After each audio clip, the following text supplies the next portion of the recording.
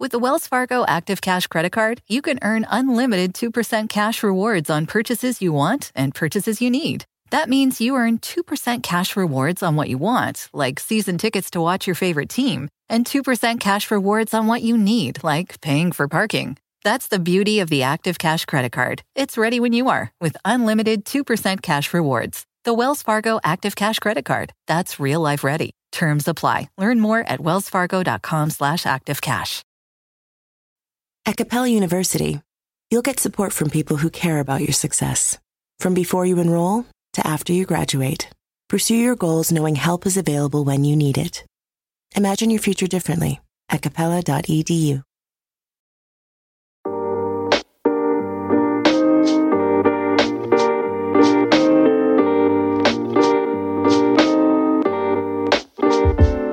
Welcome to the Diversity Remix, only provocative conversations at the intersection of business, politics, and culture. I'm Charlie Echeverry. And I'm Jesus Chavez. Today's episode, a 2020 year-end reflection special. In our final episode of the calendar year, we take a look at our 3 key personal takeaways from 2020. And in our Courage or Cringe segment, the Baseball Negro Leagues, the Detroit Pistons and prison reform, and Republican lawmakers get vaccinated. Does a retroactive designation solve segregation sins, or does it paper over a dark chapter in American history? Do the personal investments of sport team owners need to reflect the brand values of the league and the team, or should owners be afforded the privacy and separation from their financial investments? And should Republican lawmakers who were critical of COVID restrictions be trolled for hypocrisy when they take the COVID vaccine, or should they be applauded for promoting its safety? This and a number of other very interesting topics we will tackle today on this episode of TDR. Jesus Chavez, we've come to the end of 2020.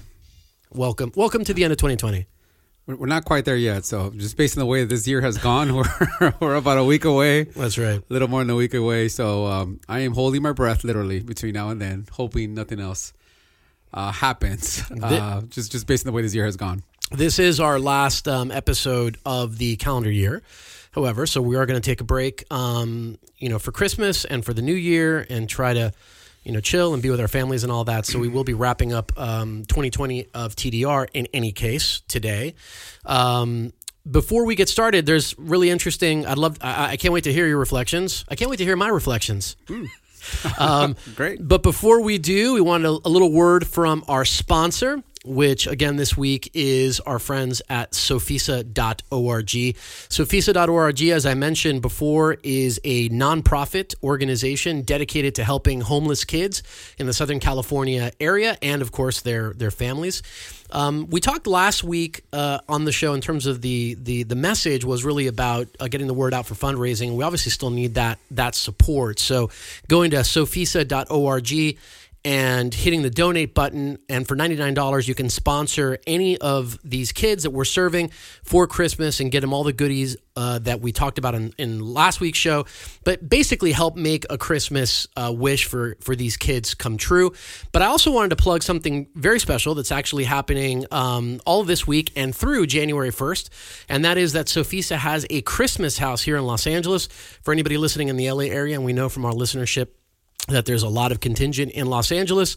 Sophisa's Christmas House, which, by the way, you can go into Google Maps and just search Sophisa Christmas House, and it'll come up, a little pin on your Google map. Nice. And just drive there. I like it. But Sophisa's Christmas House is literally a winter wonderland that has snow machines and a nativity scene and all kinds of stuff. And you can drive up, and everything's safe and, sterile and et cetera, and, very well organized.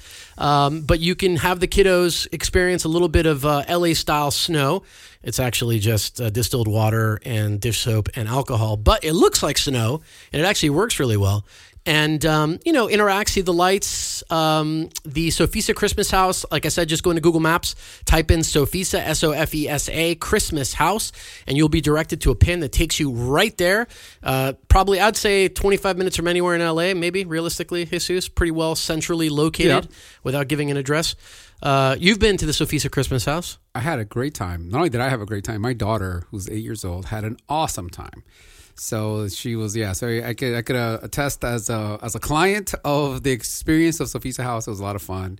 It's amazing when you're in LA and you get any kind of snow, even if it's fake snow, you get so excited. I was excited. It's just so quickly how you could just convince yourself that it's, and I know it's a little embarrassing for those of you that are maybe listening to this from the East Coast who are actually like knee deep in snow. Our apologies, because we don't get it very often. So even if the fake one is a lot of fun to be involved. And please rest assured, obviously everybody is well masked and social distanced and all of that good stuff. But let the kiddos come out and experience a little bit of snow, a little bit of Christmas cheer at the Sofisa Christmas House. You can also take there's a step and repeat wall where you can take your picture, poke your face through one of those little funny things, and kind of be Santa and Mrs. Claus and that kind of thing. And obviously, if you're so moved, make a donation to Sofisa. Just simply by clicking on one of the QR codes that'll be available at the location. So check out the Sofisa Christmas House. Again, just open up Google Maps and type in, if you're in the LA area, type in Sofisa Christmas House, SOFESA, and you'll be directed right to it. And if you want any more information on Sofisa, hit them up at sofesa.org. We love the work that they're doing and thank them very much for their sponsorship. Jesus. Interesting episode. We've done a couple of these ones where we did sort of a hodgepodge episode. We've done a couple ones that were a little bit less formatted, less stringent, rigid. And this is one of those. I mean, it's an end of year thing. I wanted to have a little bit of a conversation. I know you did too, about this year and the impact that it's had and just some key takeaways. So spend a little bit of time on that before we get into courage or cringe. Where would you like to start? I guess on the 3 takeaways. So I'm happy to go if you want me to. Mm-hmm. So as I was thinking about this, and I may interrupt you after your first one. We'll see. We'll see what happens. Fine. Yeah. I think it's actually better. Maybe go back and forth. Okay. I think maybe that should be a better way to do it. So it's interesting as I was thinking about what are my 3 takeaways from this year. The first one that I went with that I ended up decided that it was not going to be that, and I'll tell you why.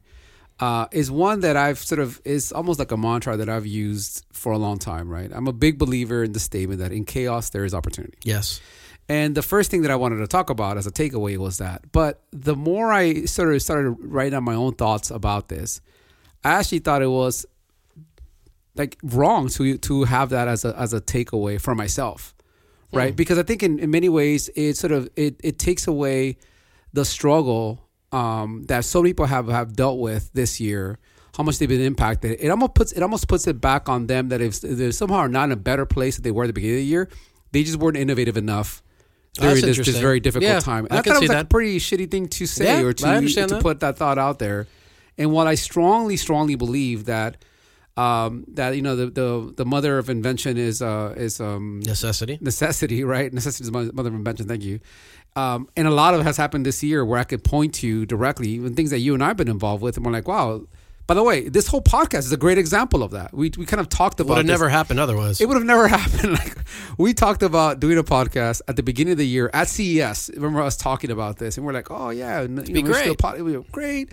We'll invite our friends in the industry, and we'll have a great conversations with them. And by the way, if we would have done that, it would have been just like every other podcast out there. That I can hear myself talking about it. It sounds terrible. It sounds terrible. It's just the same thing. What motivates you? What have you learned? What's your secret inspiration? Exactly, how would you motivate a young entrepreneur? So all of that, right? So in many ways, this podcast is a direct result of being a little bit more innovative because of the need to actually talk about some of these issues that we thought were really interesting. So that's cool. So while I had that as my list, I actually took it off, but I wanted to say it because I thought it was important to bring it up in the context of why I didn't think it was something that I wanted to. So that was your first one, but you've now stricken it from the list. Exactly, because that's the way I operate. I just want to. Nice. I wanted more.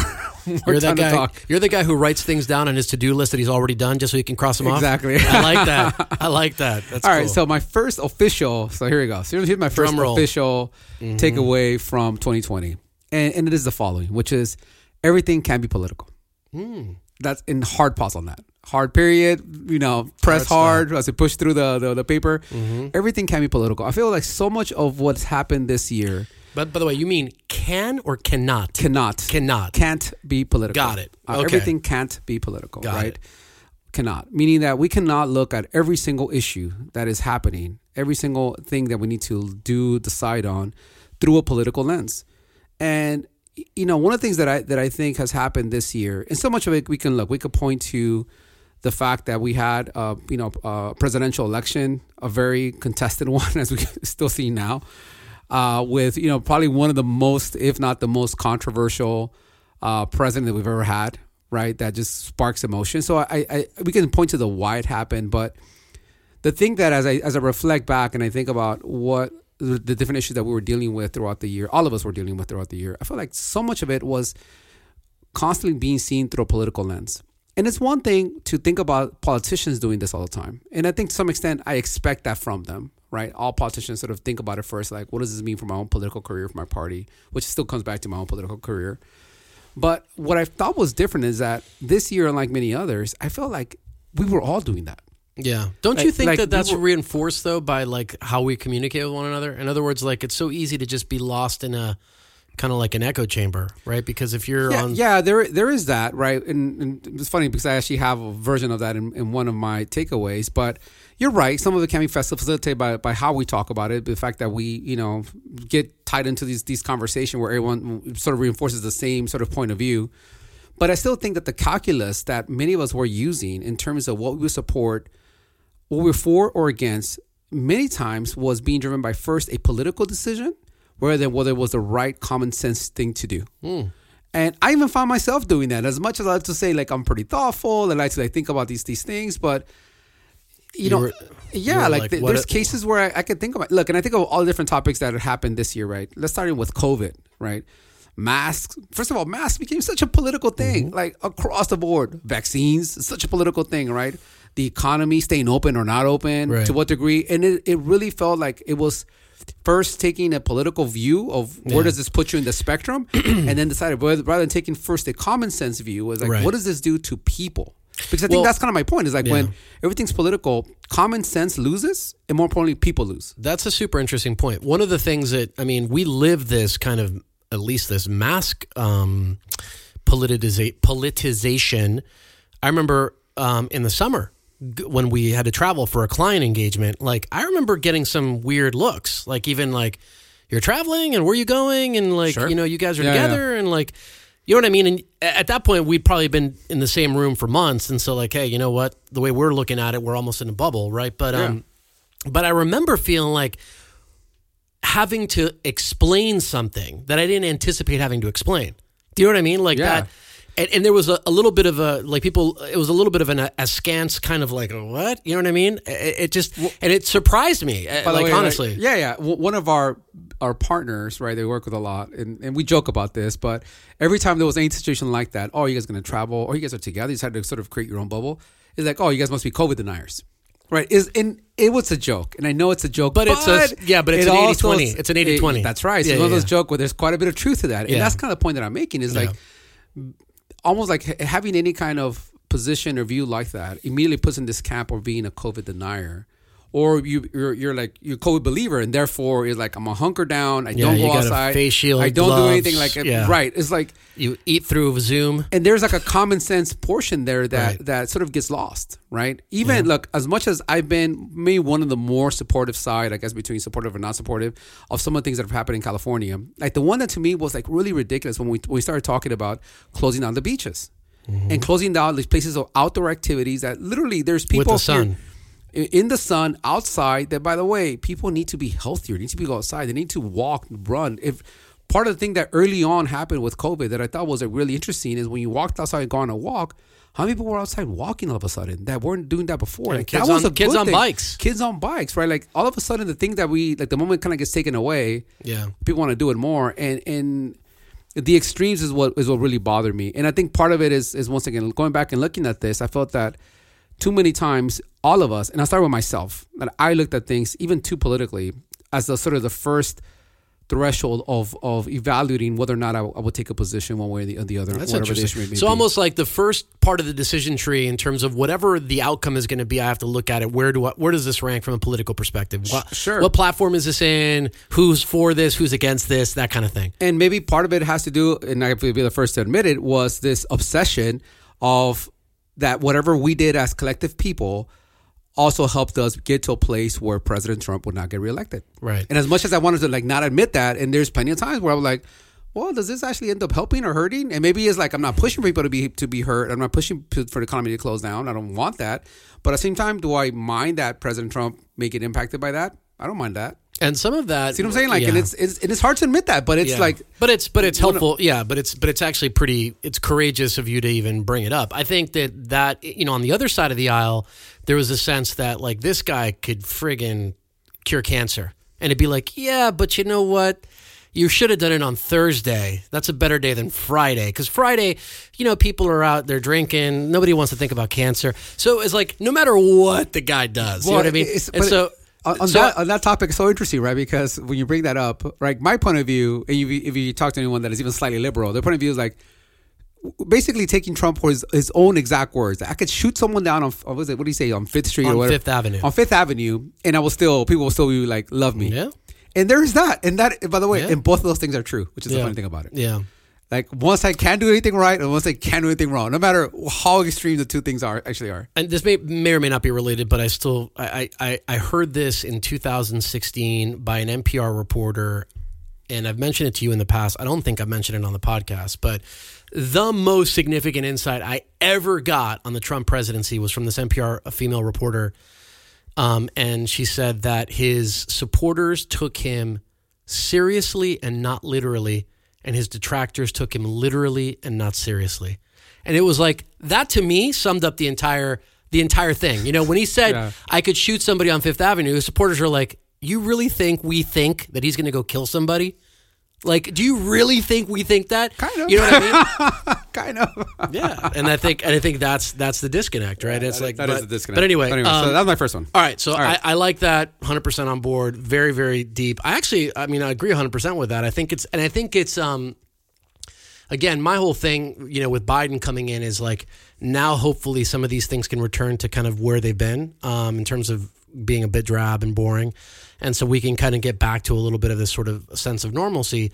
But I actually think that looking at decision-making from something like common sense, something like, points of connection, things we have in common, as opposed to, wait a minute, before I tell you what I think, let me check to see what I should believe, right? Which is kind of what's happened over the last, 4 years or so. I think that's a good thing. Yeah. So I'm on board. What's number 2?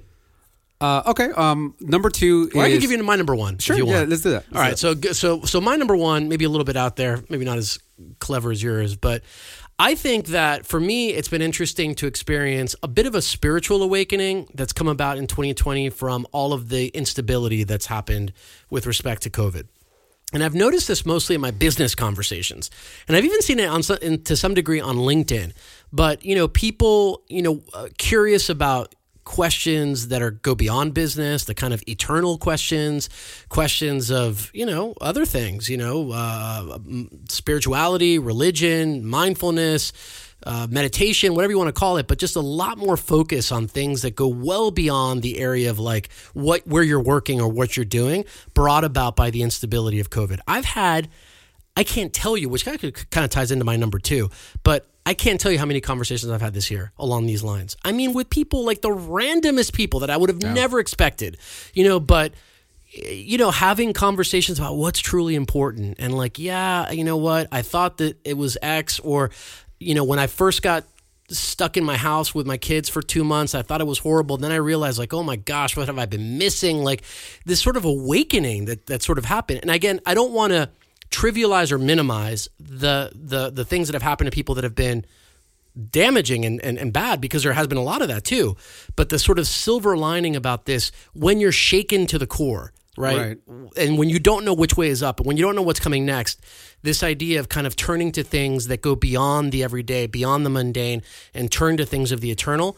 I've seen that, and I think that that's a good thing. I think that certainly for me, it's been a really interesting thing to watch. But that awakening that you're referring to, you kind of see it, if I heard you correctly, you kind of see it twofold. One is to some extent, the insecurity, the fear sort of created in this time, which also caused people to sort of question sort of what they value was most important.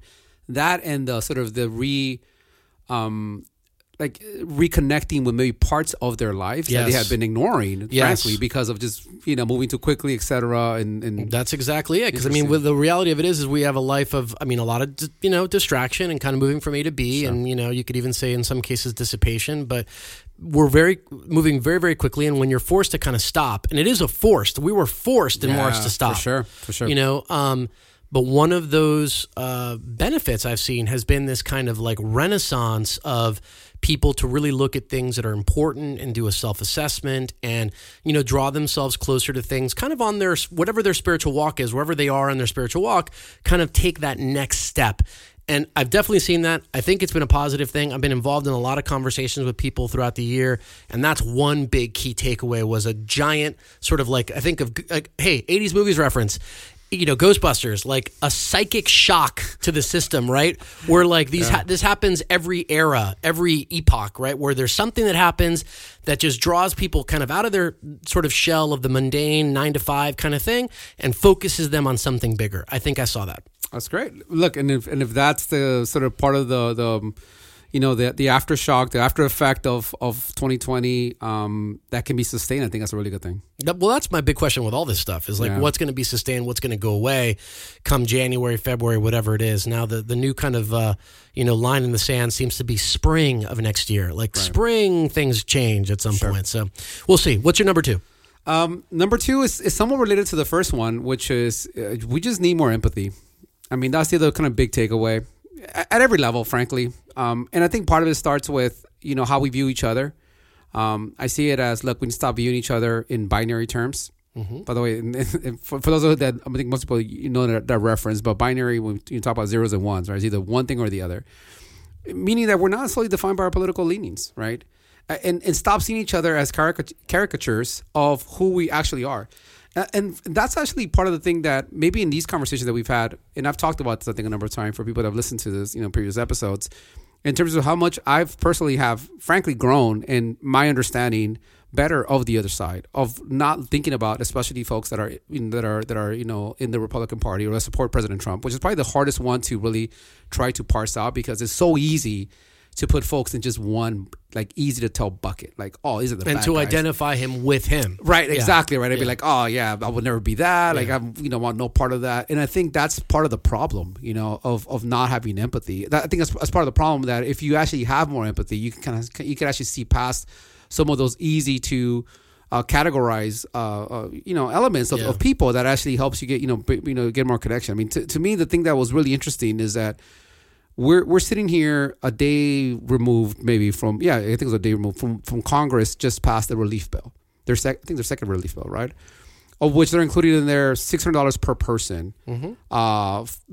Especially for those that have been actually very impacted by COVID. And it's the fact that it's such a fight at this day and age for $600, mm-hmm. like with all of the literally trillions of dollars that have been put back into the economy, try to turn the economy back around, and that. There is still a fight at that level. It's just like, at what point do you say, hey, let's pause, going back to my first one, of just viewing this from a pure political lens. And from if you are someone this day and age, no matter where you live, and you haven't been working, your business got maybe destroyed because of COVID, you've been, out of work for months and months, and you're going to get $600. And we somehow, in some ways, I guess, celebrating because at least there's something. But on the other hand, it's like so ridiculous to me that's how low the bar is to actually help people, like starting with people. We focus so much about programs, about the bigger things, investments, but what about just individual people? And I think part of it is just a lack of empathy that we have with each other. I think it is. But I think that, I agree with you on that, but I think that the way that we operate, again, going back to social platforms, going back to even the sort of the tentacles of government, it's hard to see the person.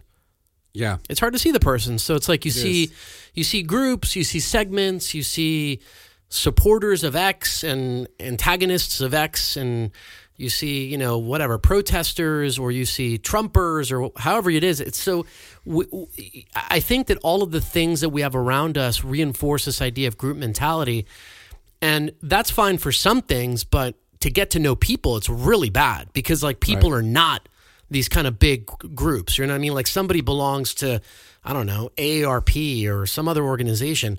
to say like, oh, you're an AARPer. Like, what the? No. You're Bill or whoever you are, right? So, and even that argument about the actual amount to be given to people, like getting to $600, like if it's between $1,200 or zero, let's say those are the two extremes. Right. This is not about Mitch McConnell versus Nancy Pelosi, right? Like this is about the individuals that get impacted and what it means to their personal life. The difference of actually having enough to maybe cover their rent, or not even enough to basically be halfway there, right? And I think that's, to your point, like that gets completely lost in this conversation, and it's sad. I think it's sad, and I think part of it is like, I'm one that personally I've shared this before with people that work with me directly, but it's one that I felt for a long time that I struggle with empathy sometimes, and especially because I get very like focused on things and how I view things. But I've always tried to like get people to work with me that are around me that could be the ones that are like, hey, by the way, that one time when you responded that way, maybe not the best way to address it. And I've always been pretty open to actually hearing that, right? I think I've gotten significantly better. By the way, I think becoming a father of a daughter has completely changed my perspective and how much empathy I actually have, which has been a really good thing for me. But I just feel like as a society, man, we need more of that. And I feel like there wasn't enough of that with all, look, when I think about what happened post 9/11, like I feel like everyone was in it together. Like this is us literally against the world. Yeah, like we're all in it. It didn't feel that way. We're all in it together. We're gonna figure it out. We're gonna it didn't feel that way with COVID. And with COVID, maybe like the first week, maybe like closest, March. But it just so quickly devolved. Just went down the drain. And I think it's combination of the first one, everything being political, and then just this overall just lack of empathy. That I can't understand everything being political, spiritual awakening. Lack of empathy. Okay, here's my number 2. Mm-hmm. My number 2. This is definitely more in the mundane category. We're now leaving the esoteric and entering the realm of reality. Okay, so a huge rise in connectivity, and frankly, the sort of advent of the LinkedIn age. That's what I sort of noticed this year. I think LinkedIn in 2020 became. I haven't seen the stats. Like I really tried to research this, but they're pretty tight about it. I think LinkedIn became kind of like business porn in 2020. I think that if you had a Chrome browser open, you had your email, you had LinkedIn, you had whatever your news thing is, but it was always open. Like the amount of interactivity and stuff going on LinkedIn was extraordinary in 2020. Yeah. And I think that that's, interesting for a number of different reasons. I mean, you kind of look at the factors, right?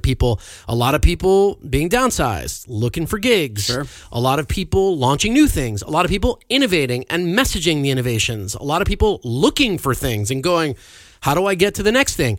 So there was just all of this kind of activity, and LinkedIn became this kind of like lifeboat of sort of activity. At least that's what I noticed. I've never in my career, and I was a super early adopter of LinkedIn, and I'm like power user, top 1% on LinkedIn. Okay. Like I've got the whole, I've got the gold. No, they sent me the thing, the gold star, whatever it is. Like I'm power user on LinkedIn. I have never been more active on that platform than I was this year, and never saw as much activity as I did this year. And I think, good and bad, but that's one of the key takeaways that I saw is this sort of dramatic rise of that platform and connectivity in general of business people trying to get together to replace a lot of the things that we had lost in terms of business development and communication and everything else. That's an interesting one. Oh, very good. Not as fun to talk about. But. No, you're right, though. I mean, I hadn't thought about it, but you're entirely right. I think myself, I'm definitely not a power user for LinkedIn. I'm on there, but not nearly to the degree that I think a lot of people are. But I definitely agree with your point there. My last one, and it's sort of thematic, sort of tied to this, is really more, the way I phrased it was as following, which is as a community, I feel like we need to just take the red pill. Right now, that's a reference. Why not the blue pill? We got to do the red pill, right? So I agree with you, by the way. Take the red pill. So just for those that may not know the reference, right, as it relates to the movie Matrix, right? There's this famous scene in the Matrix where Morpheus, who's the guy who's basically there to liberate the mind of Neo, who's played by the great Lawrence Fishburne. That's right. Asked Neo if he wants to take the red pill or the blue pill, because the only way for him to understand what the Matrix is, he has to see it. And the red pill allows him to see things as they are. The blue pill just allows him to continue seeing things, the way that he has it this entire time. And what I mean by that, I feel like we've talked a lot this year about the impact that social platforms have had in terms of shaping how we think about things, the echo chambers, all of the negative impact that social platforms have had in terms of driving our mindset and the things that we engage with. But, as I'm reflecting in 2020, and as I think about the social platforms, the way that I will frame those actually is as I think of them as being the disease, or being the symptom, not the disease. And the reason I say that is because social platforms are nothing more than a reflection of the things that actually engage us, right? Most of these platforms, like we have Facebook, Instagram, all these platforms really operate under a dynamic of driving engagement and then time on the platform. I agree with that, but let me just qualify one quick thing. There's a lot of things that engage us at our basis levels, right? So from a nutritional standpoint, sugar engages us. Sure. Right? In, other scenarios, maybe, things that are sexual in nature engage us, right? So not because necessarily things are engaging or they should it be something that we go, oh, that's it's just who we are. It's just human nature, right? And I think we have a habit of doing that. We're like, well, this is what works. Like, I don't know. And it's like, I think that's kind of what I was getting at, right? Which is if they're a reflection of things that engage us, right? And those things are hate, anger, conspiracies, whatever may be the case, like at some point as individuals, and I'm talking about adults, not kids, right? I think they're put them in a very different category. Like you almost got to take that pause and be like, wait a minute, like I'm actually feeding into this, going down this rabbit hole. Like sure. I could, and I've seen it, like YouTube's a great example of that. Like I'll be the first to confess. Like there's a lot of stuff that I've randomly watched stuff on YouTube. And you think it's random? Well, no, I'm saying random in terms of the things that I start with, right? And look at things for very different kind of topics. But I definitely see what gets served to me is a direct result of things that I'm actually looking at. Now, there is plenty of times where I'm like, how did that happen? Like, how did I get to this video? By the way, the best example of that is actually Facebook videos, where I'll go in to watch one video. 3 videos later is like, wait, this is like someone getting like beat up in the street. Like, how did it, like, let me go back to the previous 2. How did it get me to this point that quickly? But if we don't have that moment of taking the red pill and understanding like, hey, this is what is actually happening here and pull ourselves out of it, like, it's just, I feel like so much of it is put on the social platform being the bad guy here, which, by the way, I'm not saying that they're a good player, but as individuals, I think that we have to also take a lot more responsibility for what the things that we consume. And I'm a big believer in even personal responsibility. on the whole thing about misinformation, right? Looking at the source, like how many times, like I've forced, frankly, from you saying it all the time, especially when I'm seeing a conservative headline, I'm like, okay, let me actually read this to see what's actually there. I do the same thing with the liberal headlines. But so many times I'm like, oh, now that I read it, and versus the headline, I was like, okay, these things are not matching up. Yeah, and I think there's a certain level of responsibility that we have to take as individuals. That to me is a takeaway from 2020. Yeah, no, don't disagree. I mean, look, personal responsibility is definitely a principle that I agree with, and I think we need a lot more of it. I think the thing with the platforms is not so much that they're not guilty of it. I just think that the way that they're structured and the business models that support them are ones that enable and reward the stuff that we're complaining against. And until you change that, I don't know how you fix it. Sure. Yeah, but you can say that about all media, right? The television model. Yeah, but if I watch Amazing Race on Hulu, I'm not going to end up in a rabbit hole watching a fist fight. You know what I mean? It's like it's a different thing. Yeah, for sure. You know? And right. So yeah, that's why I go with the red pill. Like if you don't start to understand that that's actually what's happening and see it for what it actually is, I think you're very prone to get pulled down these different rabbit holes. All right. I like that one. So, all right. My last one, 3, is, again, not in the elegant, beautiful category, but I think definitely something that I thought was a key takeaway, and it's certainly apropos for business people. And that was the massive visibility that 2020 created in terms of the inefficiencies of the way that we traditionally did business. Now, again, I look at this and go, does it matter? Are we going to go back to the way we did it anyway? I think about, I spent my career in business development, essentially, right?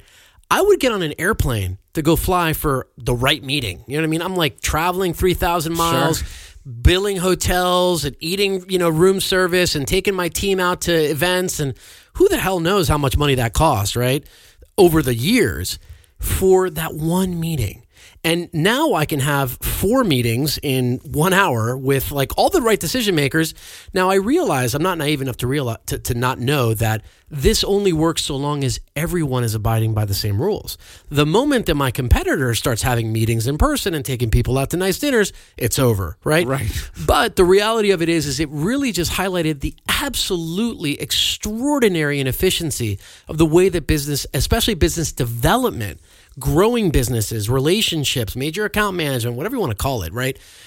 How that was, my entire career looks like a prehistoric, like stone-cut rock wheel being rolled down the street relative to what we learned this year in terms of that kind of. But I think part of it is so funny that you bring that up because I think I definitely seen this as well.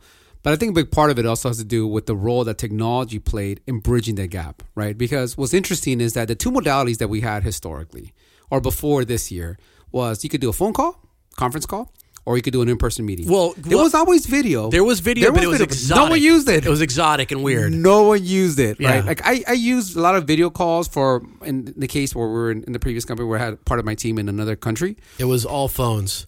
And there we would do some video, but even then it wasn't that often. It was horrible. It was like it wasn't that horrible. great. What I've found really interesting, especially in some of like most recent conversations, is that as I've had calls, anytime I have a meeting that it's only a phone call, it's weird. It's the weirdest thing ever. It's so inefficient. I could hear someone like literally doing something else as they're talking to me. I can't read the facial expressions to see whether or not what I'm saying is resonating. I mean, it's amazing how quickly on a dime it turned, and all of a sudden a whole new modality of how we communicate that facilitates not having to be there in person, and that bridges the gap fairly well. Like, I know there's Zoom fatigue and all that, but it does a pretty good job with that, how quickly that actually happened. And 100%. And I wonder about what of that stays, because again, the genie in the bottle is the moment that your chief competitor goes like, yeah, I'm cool. I got the vaccine. We all got the vaccine. Great. Well, we're going to take everybody on a cruise ship or go to something to buy people, I think sunglasses. Yeah. Then it's dead. Well, it's dead. I think the in-person conversation, I mean, we're still as people, we're very social people. We like to be with each other. I think that part will come back to some degree.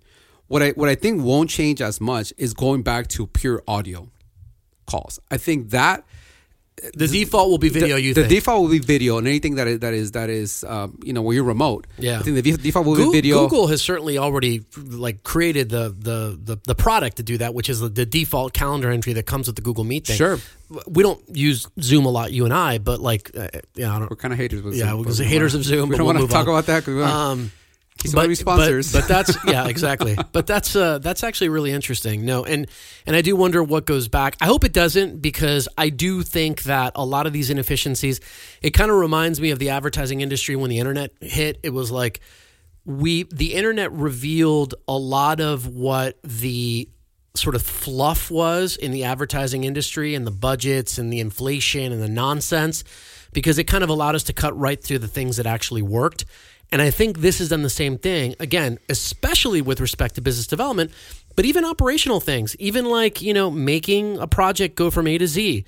There was a lot of inefficiency in that as well. And I hope that some of that doesn't go back. I'm not sure. But I got, in any case, massive visibility of those inefficiencies.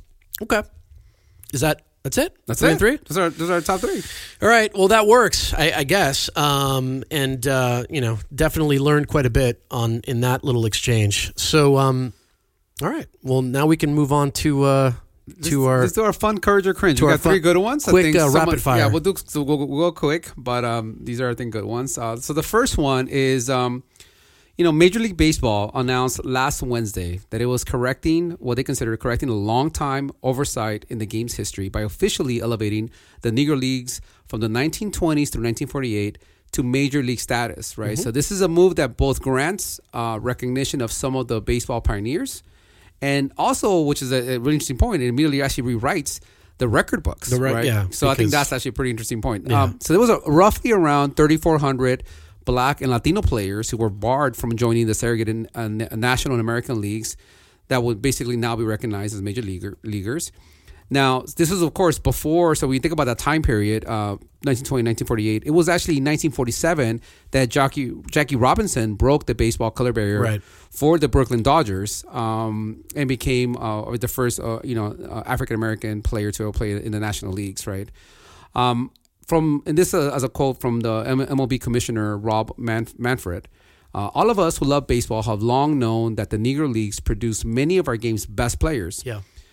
Innovations and triumphs against backdrop of injustice, right? So there's obviously recognition of a lot of injustice going on there, and in a move to try to correct that. Once again, I think to me one of the interesting things is, of course, that move, and the second is the fact that they're actually going through this review process with the LES Sports Bureau to actually determine the full scope of what this designation now means in terms of the ramifications on all the records and the different stats that individual players have. As an example, and I love this example they brought up. So Ted Williams, has for 8 decades been recognized as the last man to hit 400 in Major League, or over 400 in Major League Baseball, right? However, Josh Gibson, which is the Hall of Fame catcher known for his time with the Homestead Grays, hit 441 in 1943, according to the Sam Heads Negro League database. So that will make him not only be... That's a hell of a batting average, by the way. It's better than us on Courage or Cringe. That's very good. So that means that not only would he top Ted Williams, right, who batted a 406 in 1941 with the Red Sox, but also surpassed Hugh Duffy's 440 for the 1894 Boston Beaneaters as best ever. By the way, should we as another name that should have been Beaneaters? I mean, I feel like that should be its own Courage or Cringe. I'm a little bit triggered. I don't know what what kind of beans they're eating. What kind of beans? It depends on the beans, I guess. Pinto, black. Exactly. What are we talking about? Lima. So, but anyway, so that's the big news coming from Major League Baseball. Charlie, when you heard that, what were some thoughts? Well, so my first thought was, right. Yeah. Probably really great athletes for their time and place, doing the exact same sport as the other people down the block, for a lot of reasons that, in today in 2020 don't make a lot of sense. And probably never. They make sense. They never make any sense at all. But I'm saying, we look at them now and it just seems like very archaic. Mm-hmm. So I'm 100% in favor of doing it. And, to the extent that that MLB has a recognition of professional teams that played the sport throughout the founding of MLB, we should, of course, recognize these teams. Now, here comes the detective out for me, which is, why now? Like, what is this about? Mm-hmm. And the nearest I could find was, it's the 100th anniversary of the Negro Leagues, right? So we decided to wait 100 years to do this now. And that rings a little hollow. I think it has a lot more to do with George Floyd and probably just a bunch of things that got programmed in the summer of things we want to do before 2020 is over, and this is one. Okay, fine. So I do have a question about that. And, look, you're going to take your PR hit one way or the other, right? So you don't do it, you take a PR hit, you do it, then people have questions. I think ultimately it is a courage. I think it's something that is good, something that should have been done, probably a while ago. I do think that on a practical level, you have to actually, I'm very interested in understanding how they're going to calculate these statistics. Yeah, because the number of games they played, the fact that some games were exhibition, other games were real games, the conditions under which they played, all those things were different. So you're comparing, in some cases, apples and oranges. You're talking about equipment, level of fields, everything. So that part is curious, but on the whole, I think it's a great recognition. I don't buy for a second that it's the 100th anniversary. I think that part's a little cringy. But if I had to give a call right now, I'd call it courageous. I think it's great. All right, I go with courageous as well.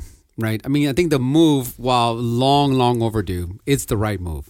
The part that I agree with you. Part of the problem in this case is they took so long to do this. Then it gets to a point that no matter when you do it, you're going to get a hit for taking it long anyway, right? Mm-hmm. That it took 100 years, it's a little sad, to be honest. But the part that I'm actually giving them maybe more courage as a nation in terms of the move is in trying to figure out, how does this actually change the record books, right? And especially in the context of a league that is very traditional. Because you're going to undo a lot of stuff. Yeah, you have a lot of purists. So I'm very curious. I'm very curious to see what is going to be the fallout of this move, especially as I start to take down potentially folks like Ted Williams. I mean, I'm sure a lot of people are a huge fan of his and see him at the highest level. And to not have this other player who maybe in different conditions, different kind of fields, different competition, you can make all these arguments, right? Had a better batting average. And I'm not a And by the way, and all that could be like better competition. I'm not even saying that they're necessarily like worse competition. It could have been better. Like some of those players, these guys weren't allowed to play. So you don't really ever going to know. And I'm not a baseball like aficionado in any way, but you think about the records that Mickey Mantle and Babe Ruth and Cy Young and all these guys set, and to think, well, maybe there's a new top pitcher or somebody who's got a best ERA or best batting average or whatever. And maybe you never heard of them, and like it is what it is. Like that to me is going to be very interesting to figure out. I think it is, but it's I think a course correction that is needed. And this is where I do give them a lot of courage for even trying to do this. I think the how they do it and what the outcome is going to be the one that I'm sure we're going to be reading about it in the coming months as that stuff starts to get finalized. But that's why to me I put them more in courage, even though I agree with you. Like the fact that it took 100 years, that's crazy. But I'm glad they're doing it. There's definitely, PR pressure. There's definitely pressure from the summer and everything happening around George Floyd and how all the various leagues responded to the moment. And, maybe that's what it needed to happen in order for them to finally make this move and recognize the achievement and work that all these, 3,400 players, Black Latino players had and their contribution to the game, by the way. Did you find out how many of the 3,400 were Latino? I did not know. No. Yeah. It's pretty... I mean, I got to imagine it's a pretty small group. It had to be a pretty small. From the time they were playing, 1929, I would assume the majority would be Black players. Which is interesting, too, because now like a huge contingent of MLB are actually Black Latinos, Afro-Latinos. Right. You know what I mean? It's like the Negro Leagues were American Blacks, for the most part, playing. Now the MLB has a big contingent of Afro-Latino, basically Black Latinos. Look, part of the longer term play for MLB is that, like they have to find ways to make the game much more interesting to even African Americans in general, right? There's been such a major drop off there since the 60s. Yeah, since the 60s, right? And of course, with football, with basketball across the board, I mean, the best athletes just are not playing baseball. Yeah, that's a true statement. Okay, so Negro Leagues, we're batting 1,000. Speaking of baseball, we should just stop now. I think we're good. Let's sign off and go home. All right, so this other story was actually really interesting, a little bit related here. All right, you're going to go first on this one then. Okay, which is there is a prison reform activist, actually a nonprofit called Worth Rises. Worth Rising, right? Worth Rises is what it's called. Oh, Rises? Yeah. Oh, I got it wrong. All right, so Worth Rises. Yeah. Worth Rises took out a full-page ad calling for the NBA to oust Piston owner. The New York Times. Right? Yeah, I think it was. I think you're right. Or it wasn't New New York York Times. Post. Yeah, correct. New York Times. Yeah. They took out an ad calling for the NBA to oust Piston owner Tom Gores, right?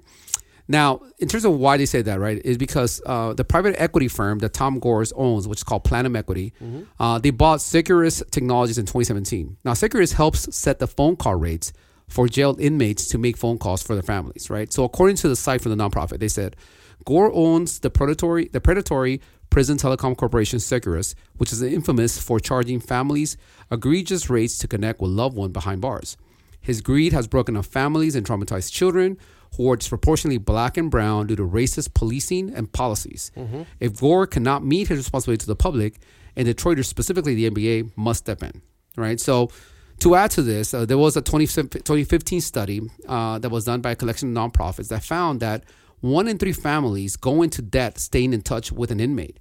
And most of those are women of color. And in response to this, to that post and this issue, Mark Barnhill, who's a partner at Platinum Equity, which is once again the firm that Gores owns, and it's a big firm. Yeah, said the company is also working to fix the issue. He said Gores is directing any personal profit from Securus to reform efforts in this area. He was not able to provide the amount. Barnhill, small detail. Yeah, exactly. Barnhill also responded to Sunday's newspaper advertising by saying, "Our commitment to the community and to social justice is visible every day." Citing some of the company's work on numerous Detroit area programs and nonprofits, Securus is also committed to shouldering the heavy lifting necessary to transform the company and the industry, he said. So, he comes out, makes some statements about, that the organization itself is trying to support the community. By the way, Securus did announce in January 2020 through a press release that they had lowered the average cost of phone calls by 30% over the past 3 years. It also said it would decrease it an additional 15% over the next 3 years. It also pledged to donate $3 million to efforts aimed at reducing recidivism. Recidivism, can say that word. But yeah, so look, this is a case where the individual investment of an owner is being something that's being called out by some of these nonprofit activists as not being in line to the position that the NBA specifically has relating to Black Lives Matter. And a lot of the work that... In fact, that was actually in the newspaper ad that they took out. It was like, so you say Black Lives Matter, what do you have to say about this? Exactly, right? So it was, I think, a very interesting position to take. So, okay, so where do you land? And by the way, we're courage or cringing is Worth Rises calling for this guy to divest of the team. Right. Okay. Right. We are calling for that. I think in this case, it's a really tricky one. I'm the one that suggested this topic, but it's a really tricky one because on the one hand, I could understand the importance of actually being able to separate the investments that an individual has. Mm-hmm. Because the thing here, look, I think the thing that makes it maybe a little bit more directly tied is the fact that his equity firm owns basically full on owns that company as opposed to having an investment in the company, which is a little bit different, right? Part of the question for me is it becomes like where do you draw the line, right? Do you draw the line on, okay, if you have a direct tie to fully owning a business that is specifically going after the interest of Black and brown communities, and then on the other hand saying that you're all for Black Lives Matter, then there seems to be a major disconnect in your position, right? What do you actually support? I can understand that. And I think from that position alone, I would say this is more courage to me than cringe, right? Because I do think there's such a direct line of correlation between those two things being at odds with each other.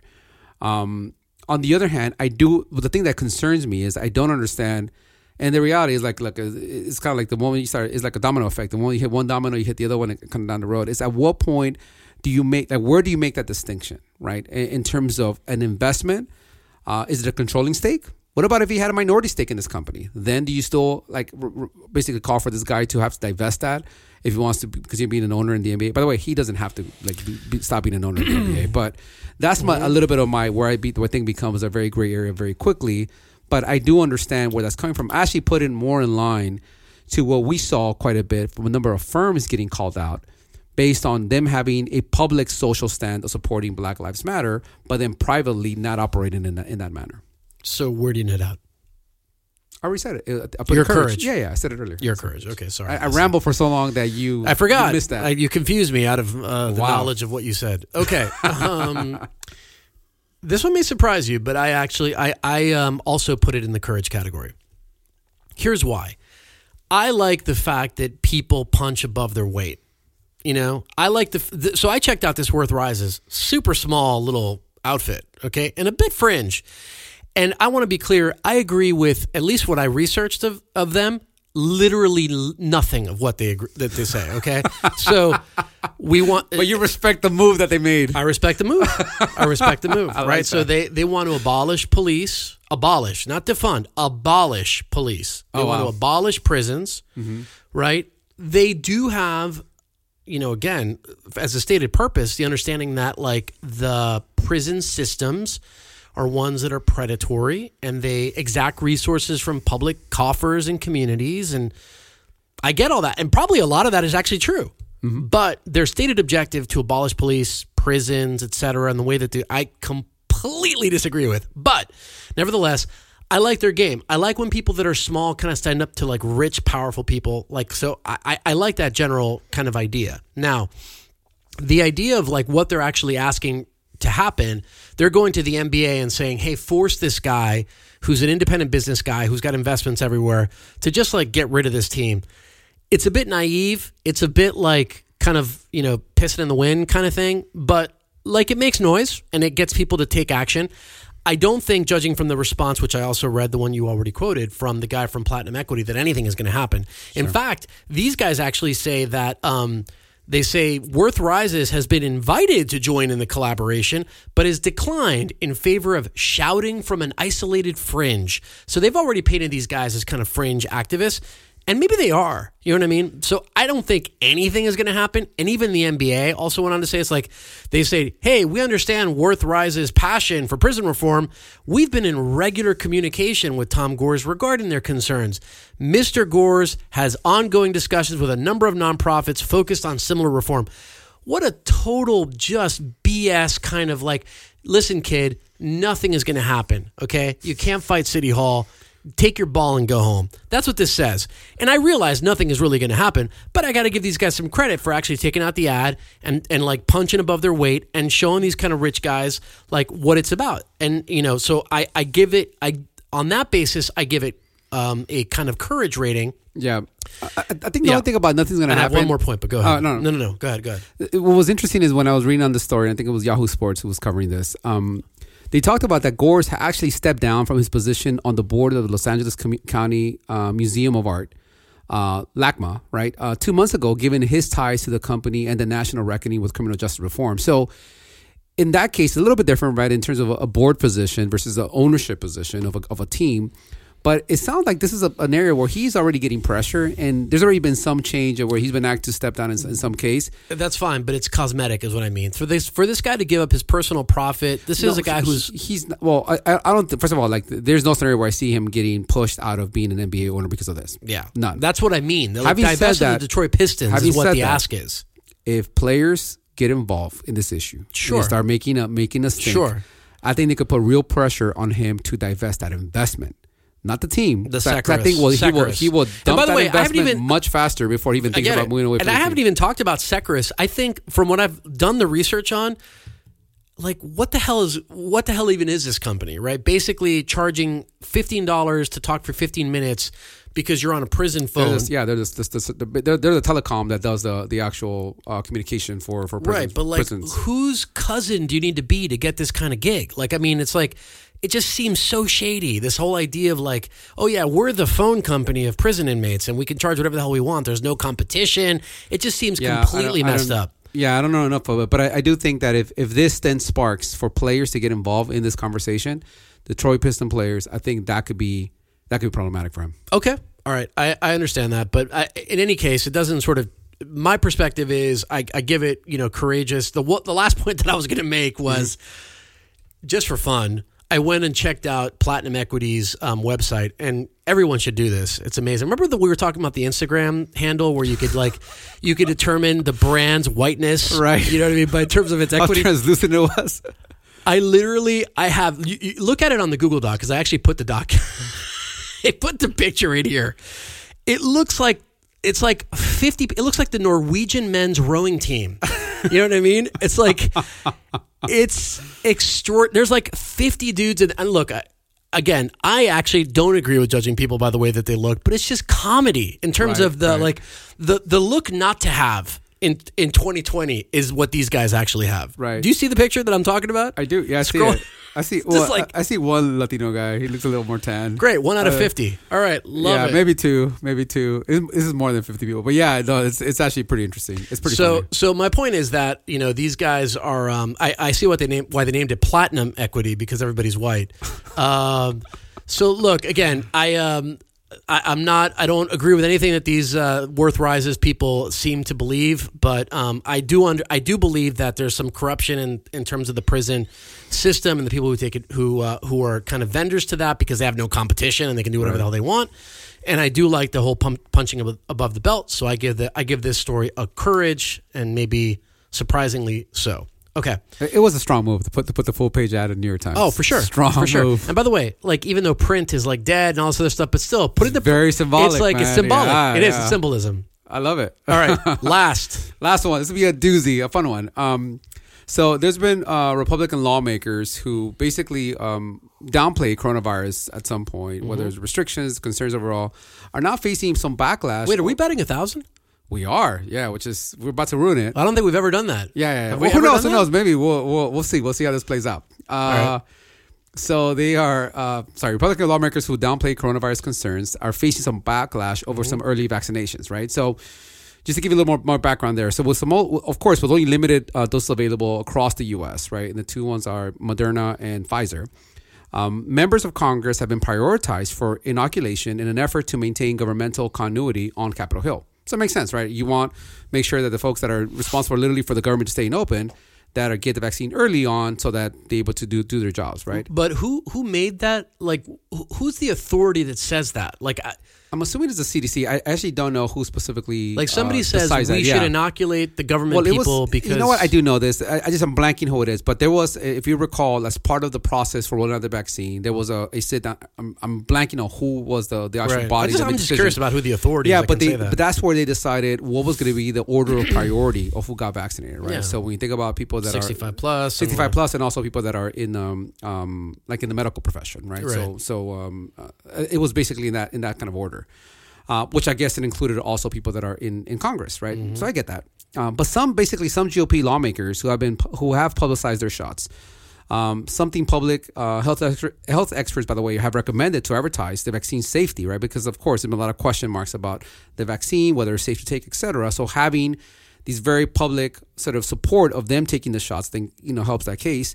Are now facing a lot of fierce disapproval on social for basically given their past comments as downplaying or misrepresenting the virus early this year, right? So as an example of that, Iowa Senator Joni Ernst, who tweeted Sunday that she had received the first dose of the COVID-19 vaccine at the recommendation of the Office of the Attending Physician. She basically, her early vaccination basically immediately got a pushback, with many people pointing out to the comments that she had made in September during her successful re-election campaign, suggesting that healthcare workers were inflating COVID-19 death numbers for profit, right? Mm-hmm. Similar to that, Senator Lindsey Graham, also, of course, a close ally to President Donald Trump, also got pushback as well in terms of people calling out because of some of the positions that he took in line to the president in terms of downplaying some of the coronavirus and now getting vaccinated, which is, by the way, in contrast to other representatives, like, for example, Hawaii Democratic Representative Tulsi Gabbard, who she tweeted early Monday. She said, I had planned to get the vaccine, but will now stand in solidarity with our seniors by not doing so until they can. I urge my colleagues who are under 65 and healthy to join me, right? So she joins Representative Brian Mast, a Florida Republican, cool. Ian Omar, a Minnesota Democrat, and Republican-elect Nancy Mace, a South Carolina Republican, all who are saying that they're going to wait to get vaccinated until other essential Americans have access. Sure. And then lastly is that in terms of some of the other high-profile names that have been already vaccinated, you have folks like Alexandria Ocasio-Cortez, AOC. Right? AOC. You have Nancy Pelosi, the House Speaker, mm-hmm. and Senate Majority Leader Mitch McConnell, right? All of which have received their vaccines and have also advertised the fact that... Has she got any pushback on that, AOC, from getting the vaccine relative to the same thing that Tulsi Gabbard is saying? Like, I mean, she's like 20 years old. I mean, what does she need it for? She's got like a 0.00000 chance of dying from it. But I think in this case, so this is, I think, part of the first sort of question, right, that I have as it relates to how I view this, right? On the one hand, I could see someone like AOC saying, hey, AOC, you're whatever, she's like 30 years old. So she's right? doing it to show it's safe or whatever. Yeah, the likelihood of you getting sick right now, probably, getting sick, but actually like having a deadly outcome is probably fairly low. Yeah. Having said that, as you know, there's been a lot of mistrust, especially among Black and brown people as it relates to the vaccine. Having someone like an AOC, who is one of the few Latinas in Congress or in the House in this case, I think also matters, is having someone like her get the vaccine, even though she is young, to help give people confidence, especially the people that she represents, that this is a safe thing to do. By the way, that's another show we got to do at some point, is like the distrust that exists around Black and brown communities to the vaccine. Yeah, that's there's a history there as it relates to the medical profession in general, right? Is. So I've seen a lot in terms of African-American representatives and different folks basically trying to do this to actually show people that it's safe to take. And this is basically what the struggle is. So in any case, I covered a lot there.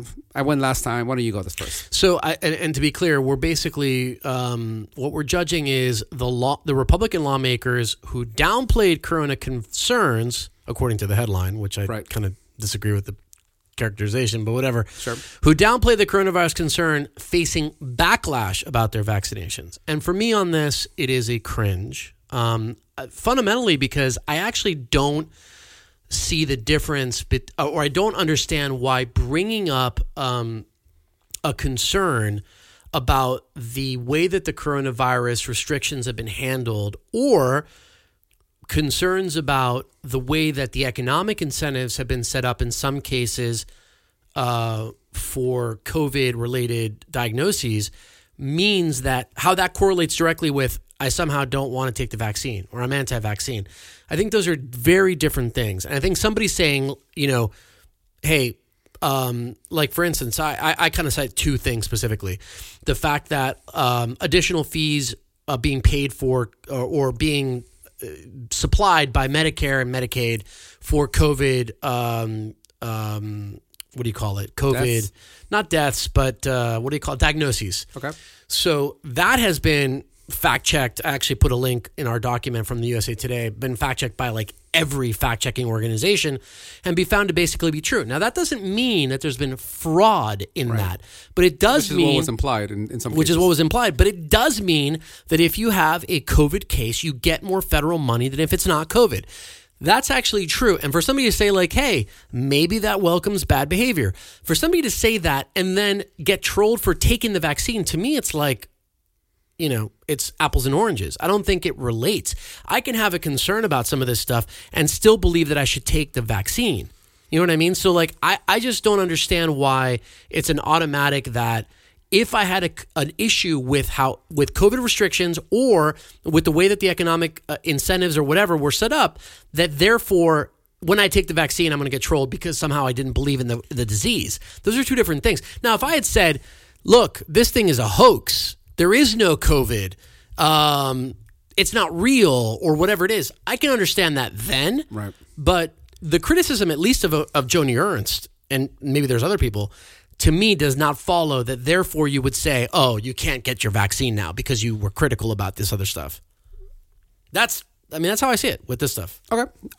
So in this case, I think it's cringe. So what? We're actually going to hit 1,000, right? It was the first time ever. I think it's we have cringe, to ring a bell. but we have different points of view as to why we think it's cringe, right? So I would say I think it's cringe because I disagree with people now shaming, especially Republican leadership in taking the vaccine. Because frankly, I think we need more Republican leadership taking the vaccine to show that A, this is serious, B, you should take it, 3, it's safe. Like all of the reasons why, if there's people that are out there currently debating whether or not I should take a vaccine, I would rather have people that are representative more of that group, that people can relate to that group, take it as a way to give them comfort that, yes, it's okay for you to do because I'm doing it as well. I think that's more important than using this moment as a way to throw it on people's faces for those that did question, those that said things that in the past created more question marks or were in many times associated part of a bigger sort of narrative that was supported many times by Republican leadership, and especially folks like President Trump, or where it just constantly created questions about the validity, the seriousness, how big of an issue this actually was. And I think this is what's happening. You have a lot of people that are being like petty and saying, now now you want to take it? Really? What happened with the whole thing? Like, oh, not such a big deal. What happened with the whole thing? Like, oh, they're just inflating the numbers. And while I actually draw a much cleaner direct line correlation as to why someone will feel anger from that, at the same time, I think the bigger benefit, the more important thing now would be for these folks. By the way, I would love to see President Trump come out and say, hey, I'm taking the vaccine. I feel it's safe. By the way, I was a big fan of doing this to begin with. Well, you Pence should did. as well. Pence did. That's right. I would love to see President Trump do that. Yeah. Despite the fact that he got coronavirus. Does he have to still take it? Like, I don't actually know. I don't know. I think I don't know. Yeah. Right. But I would say regardless, it would be a good thing for him to do it. I think that would actually help a lot of his supporters who frankly believe him and no one else be more on board taking this vaccine. Even if I very strongly believe that he, by his words, not his actions many times, I think his actions and what policy were versus his words were many times contradictory. I think because of his words, he tried to underplay it plenty of times. But I think it's more valuable to have him do that now, which is really and weird. The messaging that it actually does. But it's really weird. This is a separate point because I agree with everything you just said. But I just want to address one. Don't mess it up, Charlie. We're at 1,000. I'm going to change my position right now. I just want to address the one thing about Trump. It's bizarre that like he should take the vaccine to prove that he thinks it's serious when he's been talking about having the vaccine all year and people have been calling him a retard for doing that. Like, it's like, you're never going to get the vaccine. Yeah, but the reason why, right? Because the way anyone outside of people that maybe directly support him is that the only reason he was talking about that was because he thought that would benefit his political outcome. Period. Like there was the director was like me, and if it's only me, and if it's not other than me, But I'm then I don't saying, know. but See what I'm his saying? political outcome is driven by the people who actually vote for him and believe in him. So like, why would that be a driver for them? Well, but that's the kind of the crazy thing about it, right? Because on the one hand, you're saying, I mean, this is the whole issue that I can understand with the way that he handled coronavirus is that you can't tell me that it's just going to disappear and go away. You can't tell me that it's just the same thing as the flu, and yet spend all this time, energy, and effort of getting this vaccine to market as quickly as possible. Spend billions of dollars in buying vaccines that you may never use. They may never work. Yeah. If it wasn't actually serious. So that's where his words and his actions like literally contradict each other. Yeah, and I understand that, but equally is the cognitive dissonance of saying like he should take the vaccine to show his people that he cares about it when all he's been talking about all year is getting the vaccine. That to me is also cognitive dissonance. He's been talking about it and not getting any kind of like, in fact, being ridiculed for talking about it. And now we're saying he should take it to show people that he's serious about it. Like that part to me doesn't kind of compute. I just think when you look at the volume of times that he maybe talked about not wearing a mask and then times about this vaccine to be really important, I would love to see a social graph of that, of like the times message. And like, obviously I have a jaded view here and I'll be the first to admit it. Yeah. My guess is going to be is that the not wear a mask is going to be significantly higher or let's open up the economy significantly higher in terms of frequency and usage of those words versus importance. And that's the thing is like, I mean, I think back to your initial point about the things you've learned about not looking things through a political lens. And it is possible for things to be simultaneously true. It is possible for things to be like, I think, you should open up the economy and I think that this is a real virus. Like those things can simultaneously be true, potentially. Yeah, they can. I think it gets into the how, right? Right. Yeah, the execution of it is actually important. It's like when it's when it's a binary conversation is the problem, whereas either everything shut down or everything open. Yeah, right? Maybe that's the true. reality is That like makes if those sense. things are both true, then there has to be more nuance in terms of how to do it. All right, so this may be our first Maybe last. First and last ever 100% agreement on Courage or Cringe for very different reasons, but it doesn't matter. We're on the record on the exact same way, so that's good. That's a memorable way Last to another year. There you go. It's a memorable way to end the year. All right, Jesus, an hour and plus in. Any other words of wisdom? Not words of wisdom. I would say is actually is a really heartfelt thank you to anyone that has listened to this. That has been that has given us Amen. feedback. That is shared it with friends. We've had a lot of people that have reached out to us, telling us about the show, and not only about the show, but the fact that they appreciate how much we disagree with each other, which is kind of crazy. The fact that that's like a novel thing that people could actually disagree with each other, work together, be friends, and still be okay with it. But it's something that we felt was missing. We didn't see enough of that, and I've loved now seeing sort of that mindset or that idea get validated in many ways by actually hearing that feedback directly from folks. So it's not really a parting thought, but more of a thank you for those that have been part of this journey with us and that has basically put up with as we learn through this process and hopefully get better as we deliver this content. Yeah, I think I have to echo that and give a hearty thanks, obviously to you for being a partner on this podcast. It's been an incredible journey. 2020 has been an incredible thing, and I really give you great credit for developing this and kind of getting it to the point where it is. And I also, too, have been very edified by the feedback that we've gotten on this podcast. And I think that like 2021 hopefully can be an opportunity for many more of these kind of exchanges, not just for us, but maybe other forums where people can actually have a variety of nuanced discussions. I think we need that as a culture. I think we do need to go back to those 9/11 days of pulling together and like, hey, we're all in this together. We may disagree about things, but like, guess what? People disagree about stuff. That's okay. It's okay. Yeah. But what are the things that we have in common? What are the things that we share? How can we actually draw together? And I think that has been a very, very positive thing. It's been a real pleasure and a privilege to be able to kind of do this for 2020. And I definitely echo, your thoughts in terms of thanking the folks who have listened and provided feedback, especially. And I look forward to 2021. I really, really do. I hope that there's more things to come. So, all right. Charlie, it's a wrap. It's a wrap. 2020. That's it. That's all we've got. So we'll see you guys in 2021 on another episode of TDR.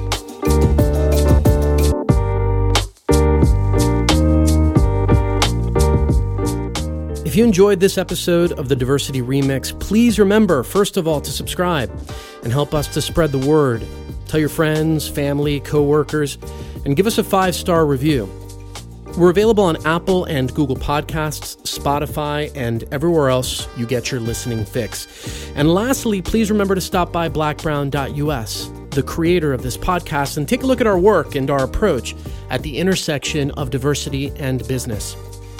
The Diversity Remix is produced by Leo Gomez, with production services by Jose Manuel de Urquidi and Luis Diego Carranza and our friends at Juan Diego Network. The Diversity Remix is a production of Black Brown.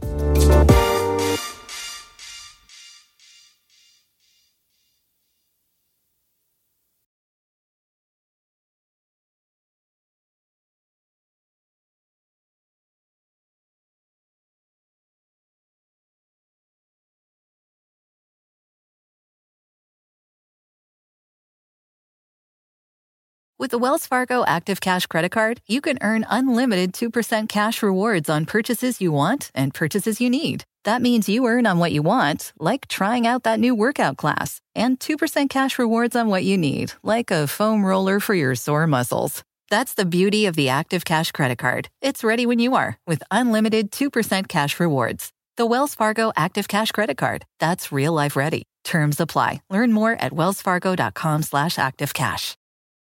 Sometimes it takes a different approach to help you unlock your true potential. With Capella University's game-changing FlexPath learning format, you gain relevant skills you can apply to your career right away. Earn your degree from an accredited university and be confident in the quality of your education. Imagine your future differently at capella.edu. Capella University is accredited by the Higher Learning Commission. Learn more at capella.edu/accreditation.